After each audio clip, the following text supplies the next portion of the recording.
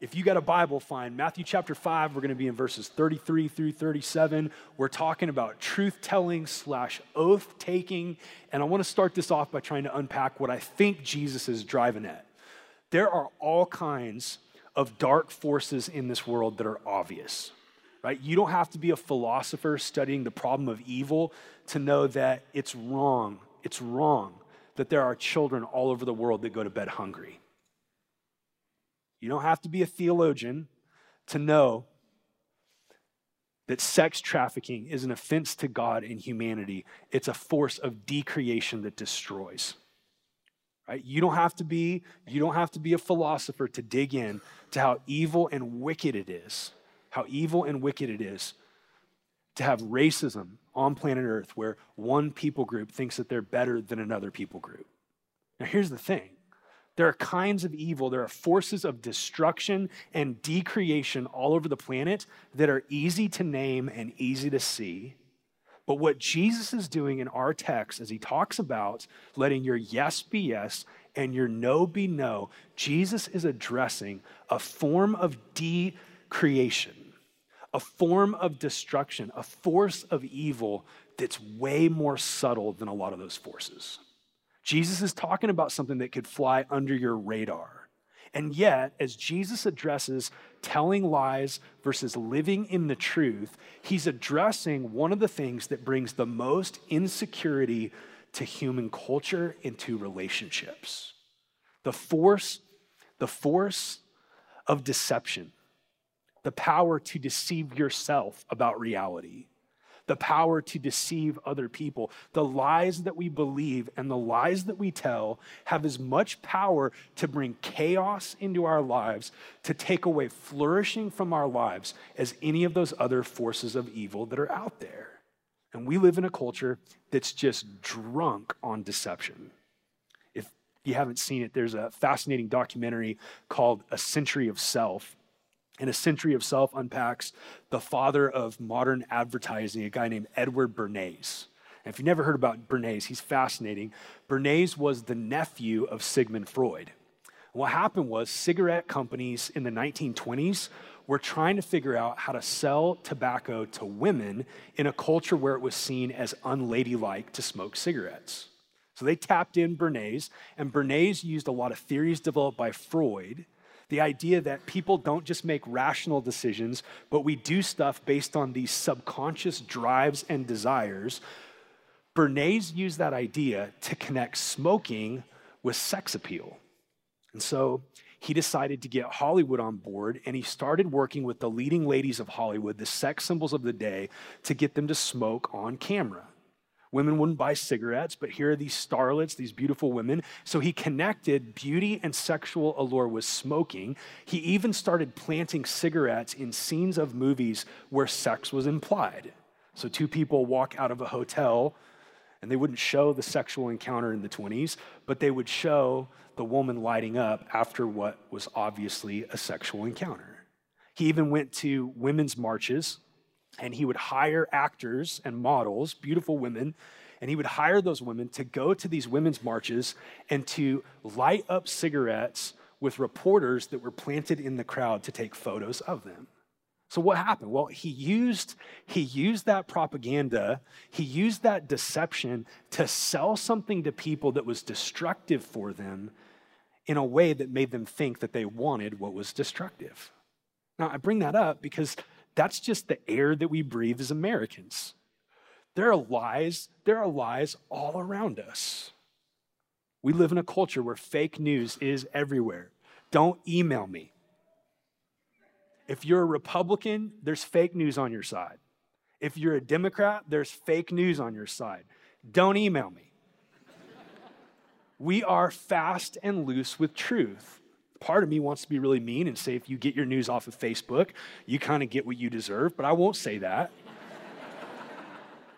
But we live in a cultural moment where propaganda is everywhere. We live in a culture where advertising is everywhere. People tell you lies all the time. This product will make you have the life that you dream of. This experience is what's missing in your life. And all those things are true, and all those things are destructive, and they certainly affect the way that we craft these fake PR images on social media. And this is not a sermon about social media, but I will mention, I personally know people in our city who are a hot mess and should not even give advice to their pets, who have popular blogs telling you guys how to raise your kids. Why? Because we live in this moment where we're really good at deceiving not only other people, but we're good at tricking ourselves. And what I want you to see today is that lying is ubiquitous in our culture. It's not just corporations and advertise agencies that lie. It's not just propagandists that lie. Boyfriends lie. Can I get an amen, ladies? Girlfriends lie. Husbands lie. Wives lie. Parents lie. And what Jesus does in this text is really profound. He does something in the Sermon on the Mount that's counterintuitive in our cultural moment. Instead of giving his followers a hot take to blast out in the world about the things that are destructive, he invites them into something way more painful, way more difficult. He invites them into actually following Jesus where they're broken. Because the problem with lying is not Bernays, and it's not fake news, and it's not Russian bots. All those things are real and problems. The problem with lying, listen, the problem with lying is that you and me as human beings have a really strained relationship with the truth. We lie to God. We lie to each other. We lie to ourselves. And what Jesus does in the Sermon on the Mount is not to raise up Christian activists that are engaging what's dark in the world while not engaging what's dark in themselves. What Jesus does in the Sermon on the Mount is he invites his followers into a countercultural kingdom where they're formed from the inside out. I worry about our church because it's so easy. It's so easy to be cause-driven Christians that have the latest cause and the next thing that's not just, and that's where we're really devoted and passionate, more than we are devoted to Jesus. And make no mistake, like if you follow Jesus, Jesus will lead you into worthy causes, amen? Jesus will lead you to address things that are evil and broken in society. But Jesus, from the beginning to the end, is unapologetic when he points out that pushing back darkness is not just something that happens when Christians engage what's lost in the world. Pushing back darkness is something that the Holy Spirit does in the territory right here, your heart, your soul, and mine. So Jesus, as he addresses oath-taking and speaking the truth, your yes being yes, your no being no, Jesus is actually setting up a kingdom of truth in which he's not just one truth, he's the truth, a kingdom of light, not deception, and he's inviting his followers to be people that radically follow Jesus into the sobriety of truth that we so desperately need if we're going to have real relationship with God and with others. Because lying kills the security of our relationships. When you have to lie about who you are, how can you ever really be sure that anybody really loves you?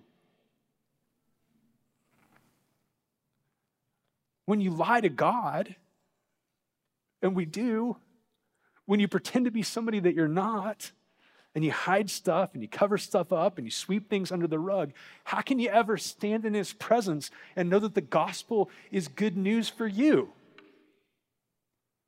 How can you really live in Christian community if we don't speak the truth with one another? How can you have a good marriage if you only let your spouse see a part of who you are? So what Jesus is doing in this text is really profound. Jesus, who is the truth, Jesus, who is the light, is inviting his followers as a countercultural kingdom to be so formed by truth and the light of who he is that they actually speak the truth with God, speak the truth to themselves, and speak the truth with one another. We as a church really love pushing back darkness, but pushing back darkness is not something you do as you just blast out a 140-character tweet about something you think's messed up in the world. Pushing back darkness starts when we raise our hands and we say to Jesus, the problem with lying is not out there, the problem with lying is right here. And he invites you today, because of the cross, to step into a kind of truth-loving, where truth matters more than comfort, where truth matters more than looking good, where truth matters more than covering your tracks or playing games. He invites you into a kind of radical embracing of truth, because truth is not just an abstract idea. Truth is a person. Jesus is the truth. And to follow Jesus is to grow as those that know the truth and are set free by the truth. So listen to the contrast as Jesus describes the devil and the kingdom of darkness. This is John 8:44. He's speaking to Pharisees, and he says, "You are of your father, the devil. Your will is to do your father's desires. He was a murderer from the beginning and does not stand in the truth, because there is no truth in him. When he lies, he speaks out of his own character, for he is a liar and the father of lies." Now, I want to say something really sobering. All human beings are made in the image of God, but until you trust in Jesus, you are a part of the kingdom of darkness. And one of the key characteristics of that kingdom of darkness is an inability to tell the truth about God or to God, an inability to tell the truth about yourself. And what Jesus does by grace is, instead of writing us all off as liars and leaving us to the just desert that we deserve, what Jesus does that's so profound is, through the cross and the resurrection, he transfers people from the kingdom of darkness into the kingdom of God's dear Son. And he forms us to be able to be sober and honest about the things that are messed up in us, to be honest about sin, to be honest in relationship, to stop playing silly, trite games with God and with man. And that, I think, is the heart of what Jesus is getting at in this passage. So let me read it again and give you a few things that I think will help you understand it. Matthew 5, starting in verse 33. "Again, you have heard it said of those of old, 'You shall not swear falsely, but shall perform to the Lord what you have sworn.' But I say to you, do not take an oath at all, either by heaven, for it is the throne of God, or by earth, for it is his footstool, or by Jerusalem, for it is the city of the great king. Don't take an oath by your head, for you cannot make one hair white or black. Let what you say simply be yes or no. Anything more than this comes from evil." So this is sort of lost in translation in 2019 because we don't have a culture where oath-taking is a big part of our society. Like, you might swear on the playground, I swear on my mama, or I swear to God, but this is not a big part of our culture. But in Jesus' day, oath-taking was everywhere because truth was so often absent.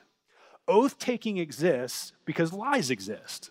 And in Jesus' day, if you were a merchant, there was no Yelp for people to sort of see if you were going to do what you said you were going to do.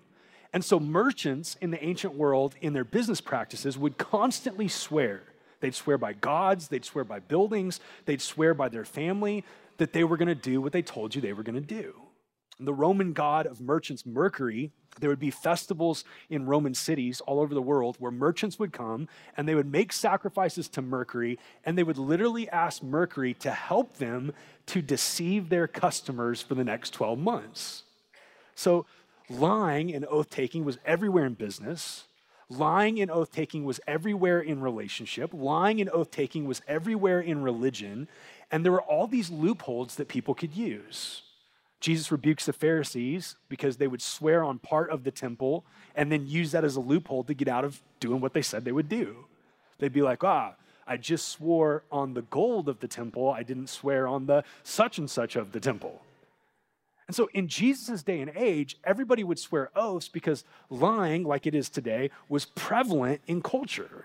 So I think what Jesus is really driving at is not what a lot of people do in the church, and they try to make this about, should we say the Pledge of Allegiance or not? Right? I get that argument. I don't think that's the heart of what Jesus is saying. I think what Jesus is actually addressing is three things that are really important. One, Jesus is saying, and this is terrifying in the best possible way, Jesus is saying, one, everything you say is before the living God. He's the one who owns Jerusalem. and he was in Jerusalem. He's the one whose presence inhabited the temple. He's the one who's on every mountaintop. He's the one that you can't escape, that you can't get away from. Look what he says. I say to you, don't take an oath at all, either by heaven, for it's the throne of God. He's there.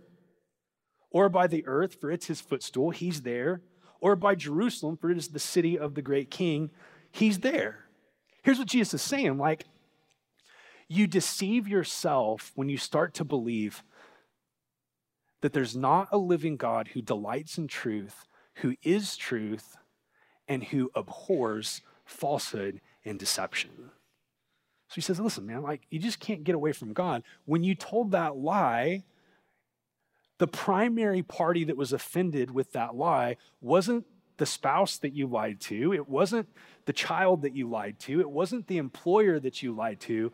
The primary offended party is the living God who hates falsehood, because falsehood destroys. You can't get away from God. Second thing I think he's saying is number 2. I love this. He's saying, don't write checks with your mouth that you don't have the power to cash.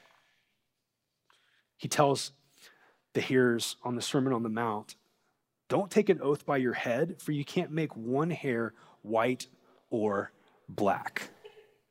Like, early commentators on this in the early church wrote some really weird stuff. If you want to read some great stuff and some weird stuff, read the patristic fathers, because they wrote some great stuff, and then you turn the page and be like, well, that was just weird. One of the things they said about this verse is that Jesus is addressing men dyeing their hair. True story. And although I don't think that that's a best practice, it's actually not sinful. What Jesus is addressing is this. True story. Just my opinions. What Jesus is saying is, listen, in the way that you speak, remember that you are creation, not creator. There should be a humble sobriety when you make a promise, because you don't control tomorrow. You can't even change the colors of your hair, man. You're not holding the world together by your power. So when you make boastful promises about what you will do or what you can do, there needs to be a real check in your gut when you start being able to claim, when you start pretending to be able to claim the kind of sovereign omnipotence that only exists in God. This is what James the apostle gets at in James 4. Listen to this. He says, come now, you who say, today or tomorrow we will go into such and such a town, spend a year there, and trade and make a profit. Yet you do not know what tomorrow will bring. What is your life? You're a mist that appears for a little time and then vanishes. Let those words sink in. You're a creature, not creator. There's a fragility to your humanity. You're not omnipotent. You don't get to decide what tomorrow's going to bring. You don't know what's coming down the pike.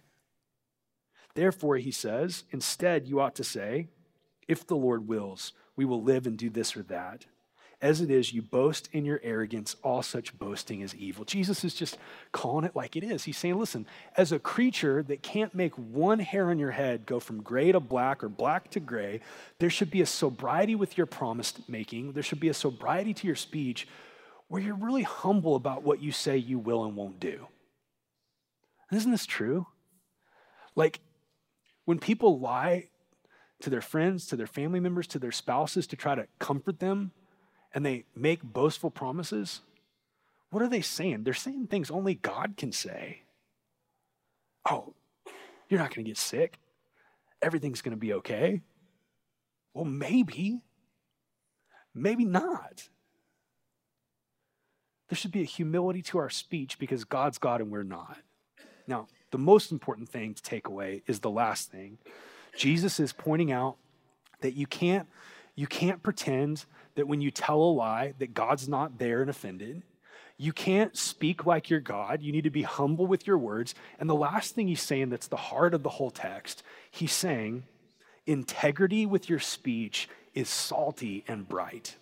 Integrity with your speech is salty and bright. And that was the whole idea of all these different vignettes that we're going through with the Sermon on the Mount. He does the Beatitudes, and then he describes his people, his church, as a countercultural outpost of God's kingdom that's going to bring the salt of Jesus and the light of Jesus to a dying world. And so here's what he's saying. When you let your yes be yes and your no be no, because anything beyond this is from evil, when you live with integrity with your words, you're pointing to the integrity of the God who saved you and who is forming you to look more like Jesus. Because Jesus tells the truth. Jesus doesn't just tell the truth, Jesus is the truth. So let me leave you with something that's really beautiful. People bring insecurity into relationship with deception, but a relationship with God is the only foundation for a truly secure life. Because here's what the Bible tells us that is true. God is the one whose words always and forever perfectly line up with his character. God never says something that's incongruent with who he is. Like, he's not a hypocrite. God doesn't talk out of both sides of his mouth. When God says something, it comes out of who God is, and God's word is so trustworthy because God's character is trustworthy, and you can't divorce the words of God from the character of God. They all go together in an integrated whole that is without lies, that's without crooked, bending deceptions and manipulations. Everything he says lines up with who he is. And this is incredibly good news because God makes profound promises to those that trust in Jesus. Profound promises. He doesn't promise you that you're going to be rich. He doesn't promise you that your marriage is going to be easy. He doesn't promise you that you're not going to get sick and one day die. But you know what he does promise you?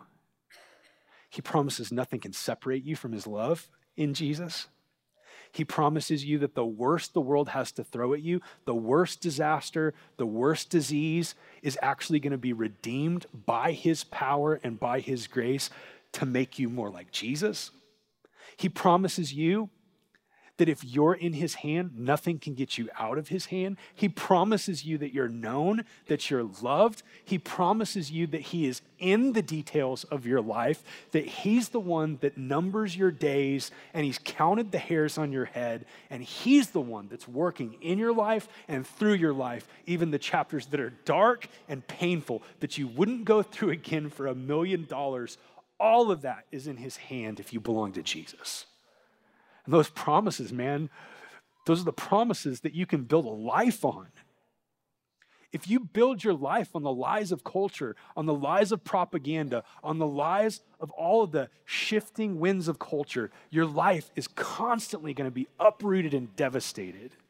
But when your life is built on the solid rock of Jesus and the promises of God that are yes to you in Jesus, it's not that you're not going to cry.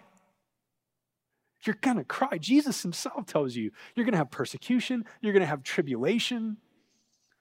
The Bible has this one great letter to a group of Christians, and it says, hey, don't be surprised when fiery trials hit you as though something strange was happening. Life is hard. Marriage is hard. Parenting's hard. Work is hard. Having a body's hard. And yet, in the midst of all that, God's promises completely line up with his character. His word reflects his character and flows out of his character, and that's a foundation you can build your life on. And here's what's so crazy about the word of God. He makes all these promises, he says all these things, and in the fullness of time, Jesus shows up, and how is he described? As the Word of God made flesh. Meaning Jesus is the perfect embodiment of God's character. He's the perfect fulfillment of all of God's promises. Jesus is the will of God revealed. He's the beauty of God revealed. And to trust in Jesus is to be formed by the truth of who he is, to actually live a life of integrity where you don't have to deceive yourself or those around you. So let me close with this. Because of the gospel of Jesus, because Jesus was lied to by Joseph, or by Judas, because Jesus was lied about by paid witnesses in a sham court, because Jesus was falsely accused and wrongly charged. Because of that, even though we've lied to God and about God and lied to ourselves and lied to others, because of the good news of the gospel, by his grace, you don't have to lie to impress people anymore. You don't. You don't have to be your own walking PR firm anymore, because God chooses you. If God chooses you, you don't have to manage your image with all of this careful, integrate, like precision and worrying and stress. Like, you don't have to do that. If God loves you and chooses you, and other people are mad at you, you're okay. You don't have to lie and pretend to be somebody that you're not, because God loves you and rescued you by grace when you were his enemy. You don't have to play religious games. You don't have to say you're okay when you're not okay. Because of the gospel, God's already outed you. Like, you get that, right? The gospel is telling you that you are way worse off than what you ever realized. You're so worse off than what you realized that God had to take on flesh and die, or you would have no future. So you don't have to pretend and cover up your mistakes and your sins. You can be honest. Because of the gospel, you don't have to lie to avoid difficult and painful consequences at work, in your relationships. Do you know why? Because the two consequences that are the only ones that ultimately matter, the consequence of death and the consequence of judgment, because of Jesus, those two consequences have been removed. Death loses and judgment is the verdict. Because of Jesus, you're accepted, you're loved eternally.